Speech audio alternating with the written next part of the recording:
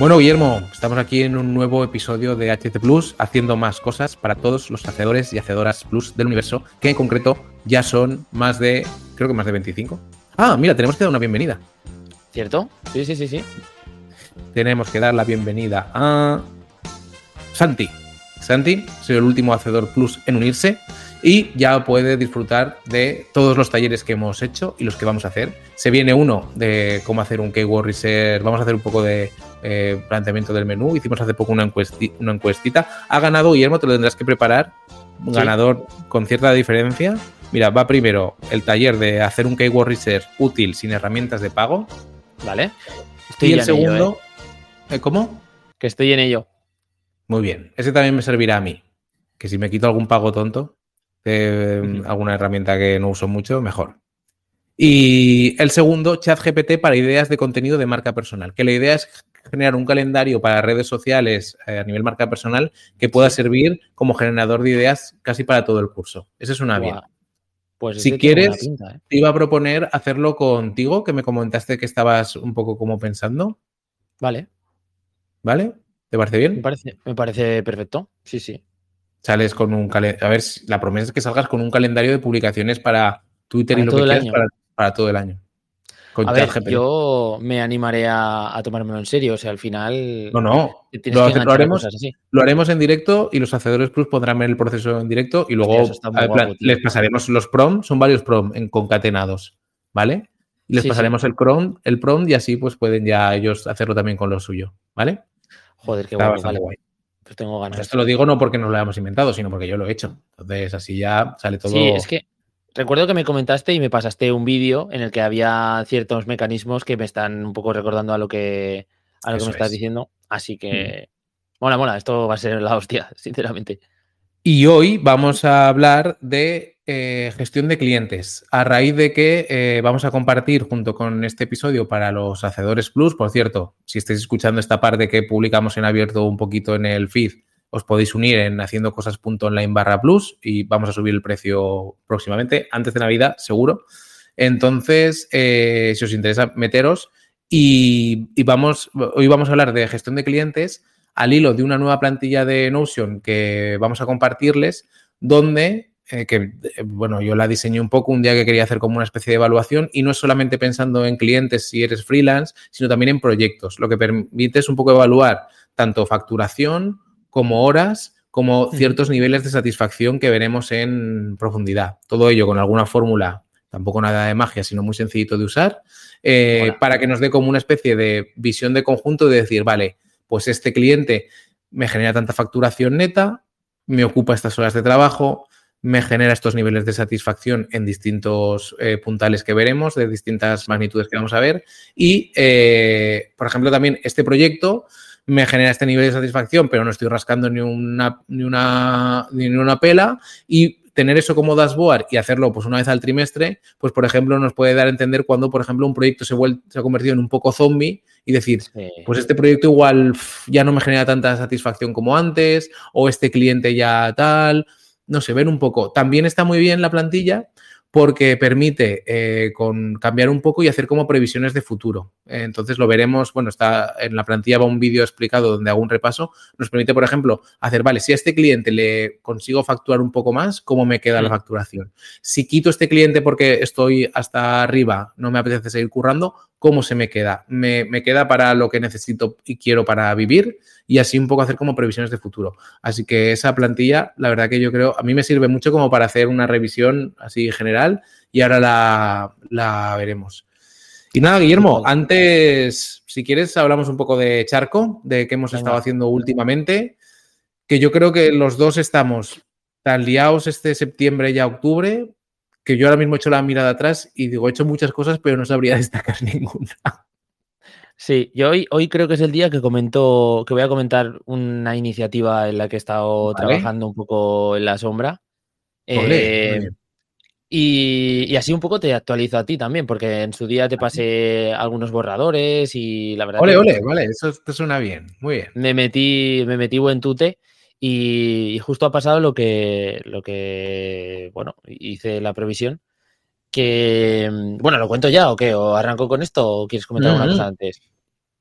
Vale, Dale. pues esto es un... estuve viendo una cosa que ocurre mucho a nuestro alrededor, a todos los que creamos contenido, ya sea como contenido consumible para redes sociales, contenido consumible en vídeo, para un blog, o bueno, gente que Marca se cree, personal simplemente, ¿no? eso es más orientado en creación de contenido como labor, ¿de acuerdo? Sí. No redacción para un medio o redacción de este estilo. Bueno, pues que hay cierto, es que es muy complicado el llegar a tener una constancia, una cadencia correcta de publicación, ¿no? Un poco como que no se nos quede por el camino el proyecto. Y a mí me ha pasado con Olaseo, me ha pasado con otros proyectos y tengo esa sensación de que nunca he llegado a encontrar una buena fórmula para poder crear y ser consistente y tener un poco de medio y largo plazo, que es algo que he hecho en falta en proyectos en los que participo. Siempre estoy como muy pensando en el corto y me cuesta trazar planes a medio y largo plazo, ¿no? Y llevarlos a cabo, que eso es quizá la parte más chunga. Y veo que no soy solo yo. De hecho, hay creadores y gente Ya. en la comunidad española de contenido que hacen muchas cosas bastante chulas y yo creo que bastante bien. Hablamos hace poco de, no sé cómo ahora, no sé cómo se llama de nombre, pero J. Pask, que es Sí, José Pascual. José Pascual, es un tío que yo veo que hace las cosas de muy buenas formas, con muy Sí, buenas ideas, pero falla en algo. Hay algo que falla que no le permite despegar o enganchar o hay algo que falla, ¿no? Y me da esa sí. sensación que es muy extrapolable a mucha gente que he Sí. visto que ha participado a que ha tenido una iniciativa de un podcast, pero enseguida luego la ha cerrado y en realidad estaba bien, o sea, que gustaba el consumirlo, ¿no? Es como que hay Falta de cierto, Falta de consistencia, ¿no? De que al final lo acabamos como relegando siempre porque como no es algo que nos dé de comer de forma directa, ¿no? Lo dejamos sí, para un lado. Pero sí, tanto creación como propia a nivel marca personal, como por ejemplo, seguro que te ha pasado, bueno, vosotros en The Cookies estuvisteis muy a piñón fijo publicando artículos en el blog, pero seguro que, no sé, que ha pasado a cualquier gente le viene en la cabeza decir, vale, tengo la empresa o mi empresa es X, sí, quiero publicar contenidos en el blog porque quiero a largo plazo trabajar una estrategia SEO, pero en cuanto me entran más clientes de los que tal y tengo que atender, eso se va al último cajón del último lado, o sea, desaparece, claro. ¿no? Sí, Y sí, sin sí, embargo, hemos totalmente. visto en Haciendo Cosas la temporada pasada, hablando, por ejemplo, con Alex Maese de Ideas Visuales, que él dijo, vale, yo voy a intentar apostar por esto de las ilustraciones visuales. Y dijo, voy a estar creando una al día durante un año. Y el tío cumplió ese propósito, muy complicado, pero se lo Es marcó un... como a fuego. O sea, es decir, tuvo consistencia y su caso era que, pues, que había pasado de no sé cuántos mil seguidores, tenía una newsletter creo que con 8.000 suscriptores Sí. y luego poco después de hablar con nosotros sacó como una especie de producto, no me acuerdo muy bien qué era, que también le ha ido bastante bien. Es decir, que al final el quid de la cuestión a lo que vas es la falta de consistencia en creación de contenido, ya sea propio o como vehículo, ¿no? Hay como un mix de cosas que pasan. Yo más o menos he estado ya extrayendo los principales puntos, porque ya no solo es la consistencia en cuanto a la periodicidad, porque yo defino la consistencia un poco como la capacidad de tener una periodicidad más o menos estable, que tú te la Sí. marcas, o sea, si tú dices una vez a la semana, es una vez a la semana, si dices una vez al mes, eso es Uh -huh. como lo que tú te marques, y luego la calidad, porque también ocurre Yeah. mucho que la gente por mantener esa frecuencia baja un poco la calidad, porque no está motivado, porque no hay un sistema, ¿no? Entonces, creo que he llegado a un punto más o menos, no creo que sea aquí, no voy a descubrir la pólvora, pero sí que uniendo conceptos he visto cosas que fallan en mí, he visto cosas que fallan en otros y creo que voy a poder encontrarle un poco, no una solución mágica, pero sí algo para poder intentar sufrirlo lo menos posible, ¿no? Y todo esto empecé a volcarlo en emails, porque pensé, voy a Vale. escribirlo en algún sitio, aunque sea en un formato episodios o en un formato, no sé cómo luego lo articularé a nivel de publicarlo, pero quería escribirlo. Y empecé a Uh -huh. escribirlo en Substack en borradores. Y tengo Vale. como 9, 10 borradores de ideas que más o menos he ido puliendo y trabajando y que sí que tienen cierto hilo y que pueden ir una detrás de otra, ¿no? Un poco respondiendo a esos problemas. Y mi idea de origen, o sea, conforme iba creando todo eso, pensé, bueno, voy a hacer algo que esté orientado en gente que crea contenido, que es creador de contenido y que tiene esos problemas para crear. Y la newsletter se llama Fail Again, que básicamente es lo que está pasando, que fallamos una vez y fallamos otra y fallamos otra, ¿no? Entonces, es un poco desde el yo estoy ahí y he estado ahí en esa mierda, de otra vez se me va este proyecto a la mierda por X motivo, intentar reconstruir con otra forma de hacer. Y ahí estoy también intentando darle un enfoque de promoción, porque antes de sacar nada quiero tener bastantes cosas como muy estables. No quiero empezar otro proyecto que se me desmorone, ¿sabes? Entonces, quiero tener prácticamente 10 contenidos completos que sean cerrados, o sea, que sea como algo que, incluso si no saco nada más, que se esté quede ok. como completo. Sí, que sea completo. Entonces, sacar eso, promocionarlo, moverlo, hacer un poco pues eso, de hacer las fases que yo estoy explicando en esos correos y que creo que son lo que le va a dar un poco ese plus. Y luego me planteo el pasarlo a un formato vídeo, porque creo que encaja muy bien ese tipo de contenidos en YouTube y puede migrarse mucha audiencia desde YouTube hacia la lista de correos. O sea que estoy ahí ideando un último giro y esa parte es donde más me he atascado. De hecho, llevo como 15 días viendo cómo transformo el contenido que tengo escrito en un formato newsletter o un formato vía correo electrónico a algo que se pueda consumir desde un vídeo de YouTube, ¿no? Con ciertas cosas. ¿Y qué me ha pasado cuando intento hacer esto? Y acabo. Es que me he metido una buena panzada de cómo crear contenido para YouTube, cómo entender un poco los mecanismos de YouTube. He visto muchos canales de creadores de contenido para YouTube y eso me ha abierto también pues, muchas otras nuevas ideas que creo que puedo aplicar y bueno, ahí estoy en ello. Este es el plan que arrastro. Muy bien. Yo he visto ya algo entre bambalinas y tiene muy buena pinta, muy bien estructurado y me mola. Yo creo que, o sea, justo lo que estás haciendo igual es como el primer consejo que igual des, ¿no? Que es tener como algo, jolín, vas a salir con algo muy montado porque tener ya como 10 cosas escritas y un pensamiento ya en trasladarlo en vídeo, Sí. hostia, es bastante tal. ¿Y la gente se puede suscribir ya por ir...? No tengo ninguna prisa en que vayan entrando porque todavía no sé muy bien cuándo lo sacaré y demás. Fíjate, soy anti-promo, ¿no? O sea, estoy en ese Muy bien. punto tan decir, hey, Muy quiero que zen. esto o sea, en realidad mi objetivo es, quiero que lo que salga tenga un valor tan en sí mismo Sí. que me preocupa relativamente poco si entra mucha gente ahora, si entra la gente más tarde o si en realidad no funciona tan bien como esperaba. No es algo que me preocupe. Estoy en ese modo creador sin presión, ¿vale? Vale, muy bien, muy bien. Joder, mola, muy chulo. Qué bien. Veremos. Hombre, yo ya sé de qué va la vaina y sé que está bastante guay, pero me mola verte otra vez ponerlo como en marcha. Al final volvemos al mismo redil siempre. Es lo que hay. Sí, sí, somos Pero unos muy bien. motivados y eso está Además, bien. lo que mola es que esto es algo que yo reflexionaba el otro día y me gustaría traerlo para algún episodio, no sé si en abierto o en cerrado, porque vas a probar cosas, por lo que me has comentado, bastante novedosas a nivel un poco de promoción, de cómo se promocionan lo que podría ser pues, un formato escrito como una newsletter. Y yo el otro día venía pensando, diciendo, vale, hemos pasado la época del email diario. Hemos pasado, bueno, o sigue estando, ¿no? Pero hemos pasado ese auge de tal. Hemos pasado la época de, no sé, más o menos dar la tabarra un montón por redes sociales.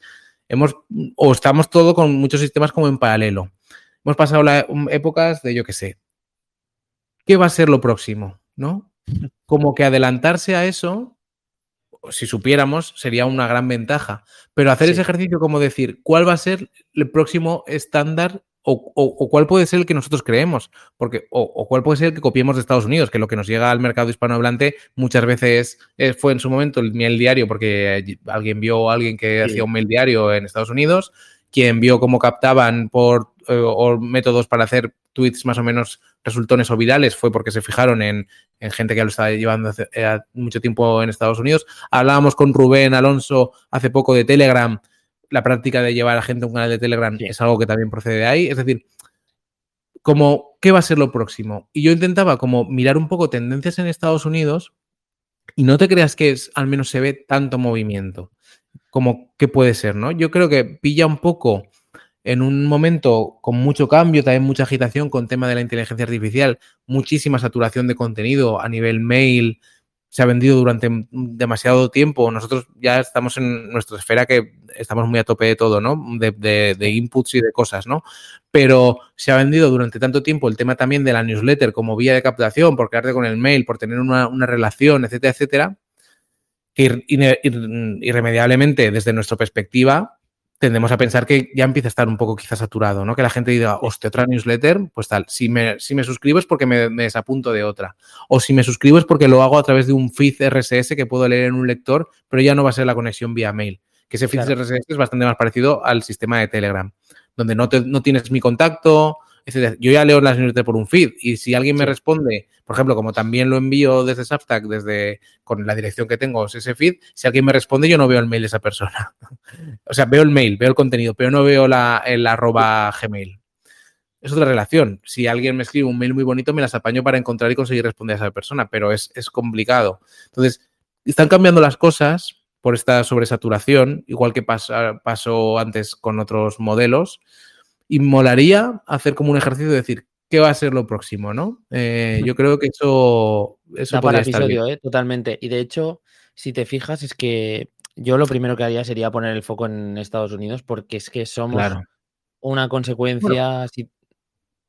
Asia también, ¿no? Puede ser ciertos modelos, aunque en Asia se ven más derivados hacia el e-commerce y otro tipo de cosas, pero sí, obviamente Estados Unidos, pero Sí. igual no va tanto por encontrar algo súper novedoso, sino como lo que tú estás intentando menear un poco, que es decir, vale, hasta ahora teníamos estas piezas y las jugábamos en este orden, vamos a cambiar el orden de cómo jugamos con esas piezas. Quizá puede ir por ahí, no lo sé.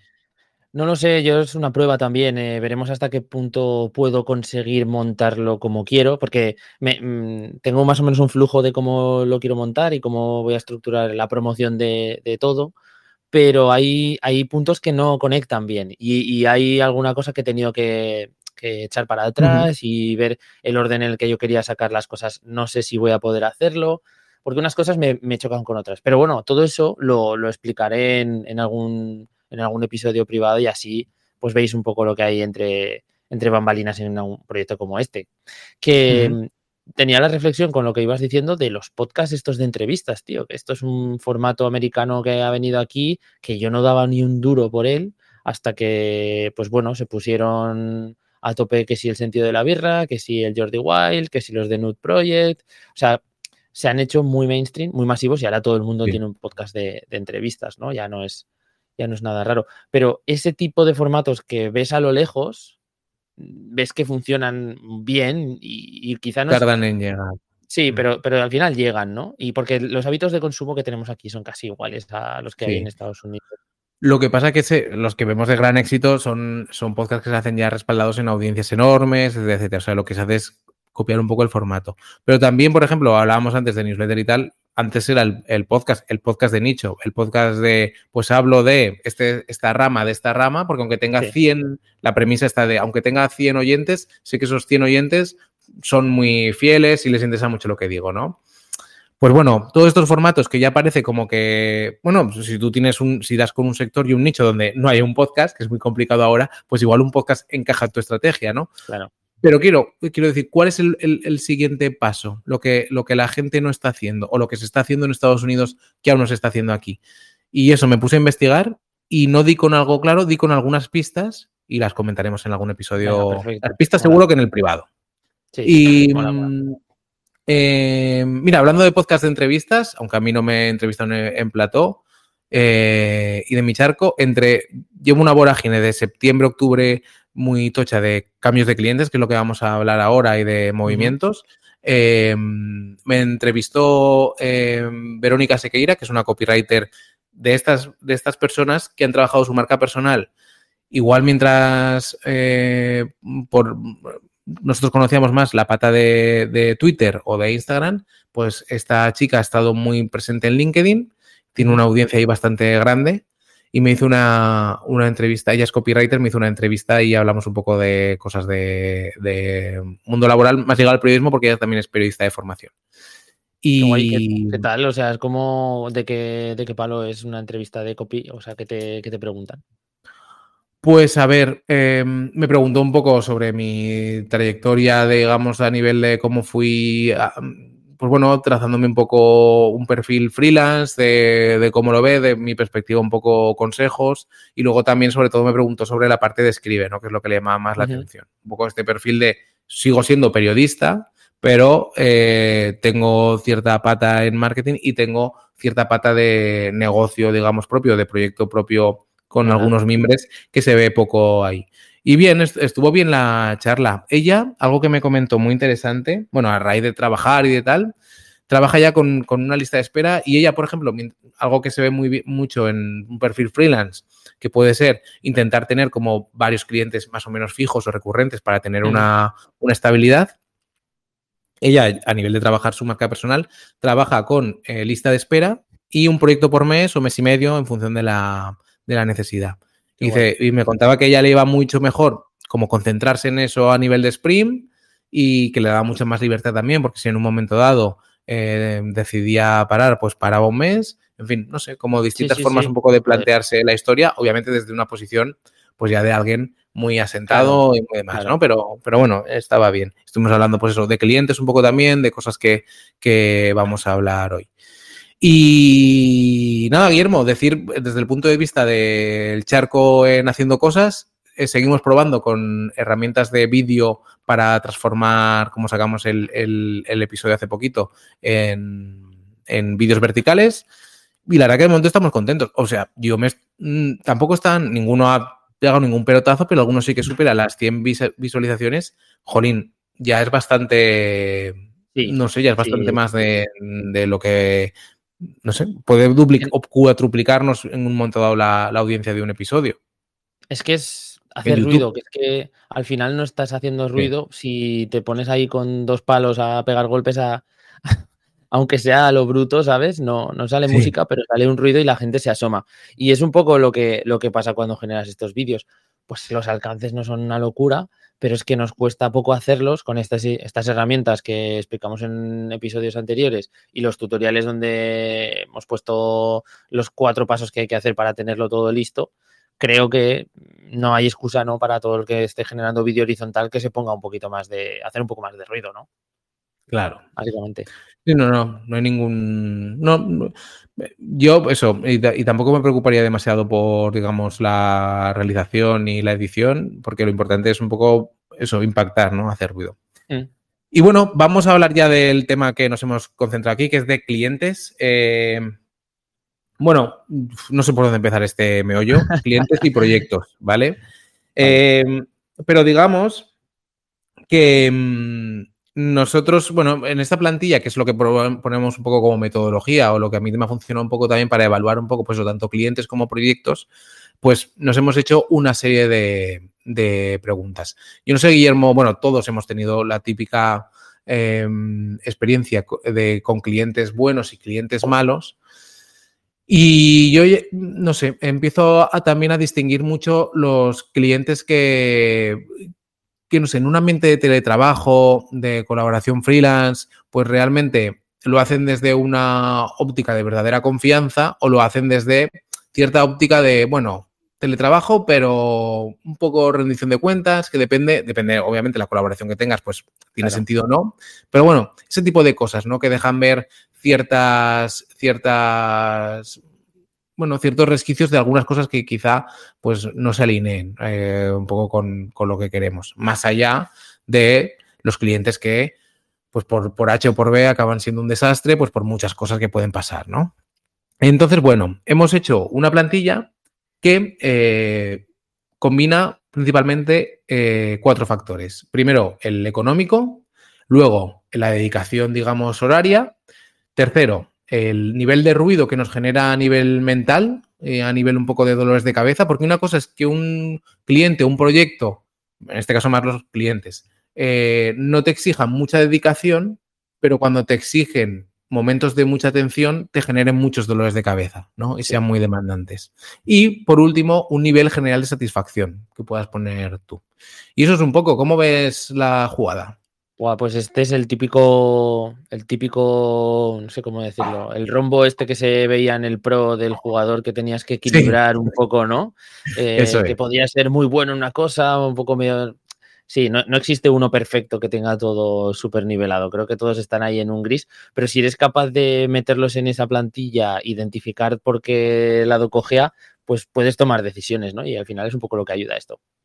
Claro, todos los hacedores plus van a poder entrar en la plantilla. Ahí hay un vídeo colgado donde explico un poco los puntos a rellenar, que los puntos a rellenar también son un poco, está bien porque nos hace, pues eso, hacer una reflexión. Hay 3 cosas que tienen que rellenar los hacedores. 1, la facturación neta que les gustaría tener o que no a nivel loco, sino a nivel de sentirse cómodo.